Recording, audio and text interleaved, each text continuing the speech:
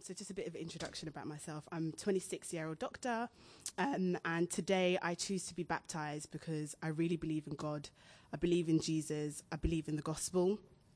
I've been brought up in the church and even baptized before when I was a lot younger, and encouraged to do so by my lovely parents who are on their way, hopefully. It's my fault. I got everybody locked out the house. But anyways, encouraged to do so by my lovely parents. But it's only recently that I can really see the glory of God. I really see the love of God and the blessings of God that are just everywhere. There was a period recently where I just stopped believing in God. I was confused about what life was. My job made me miserable, and I felt like I was just in a weird limbo in my life.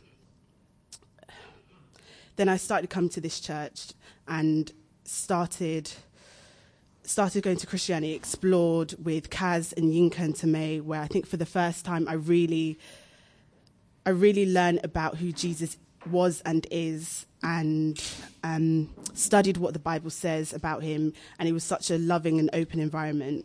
I began to realize that my life with God has joy and hope, and how could I not try and give glory to the one who made me and made everything that I have. The world may see me as someone who has nothing, but I know that I have everything with God. I want to be baptized because Jesus did it himself. And he said in Matthew 3:15 that it should be done, for we must carry out all that God requires. Galatians 3:27 says, all that have been united with Christ in baptism have put on Christ like putting on new clothes. I believe I'm officially united with God, and this is the start of my journey into the kingdom. So.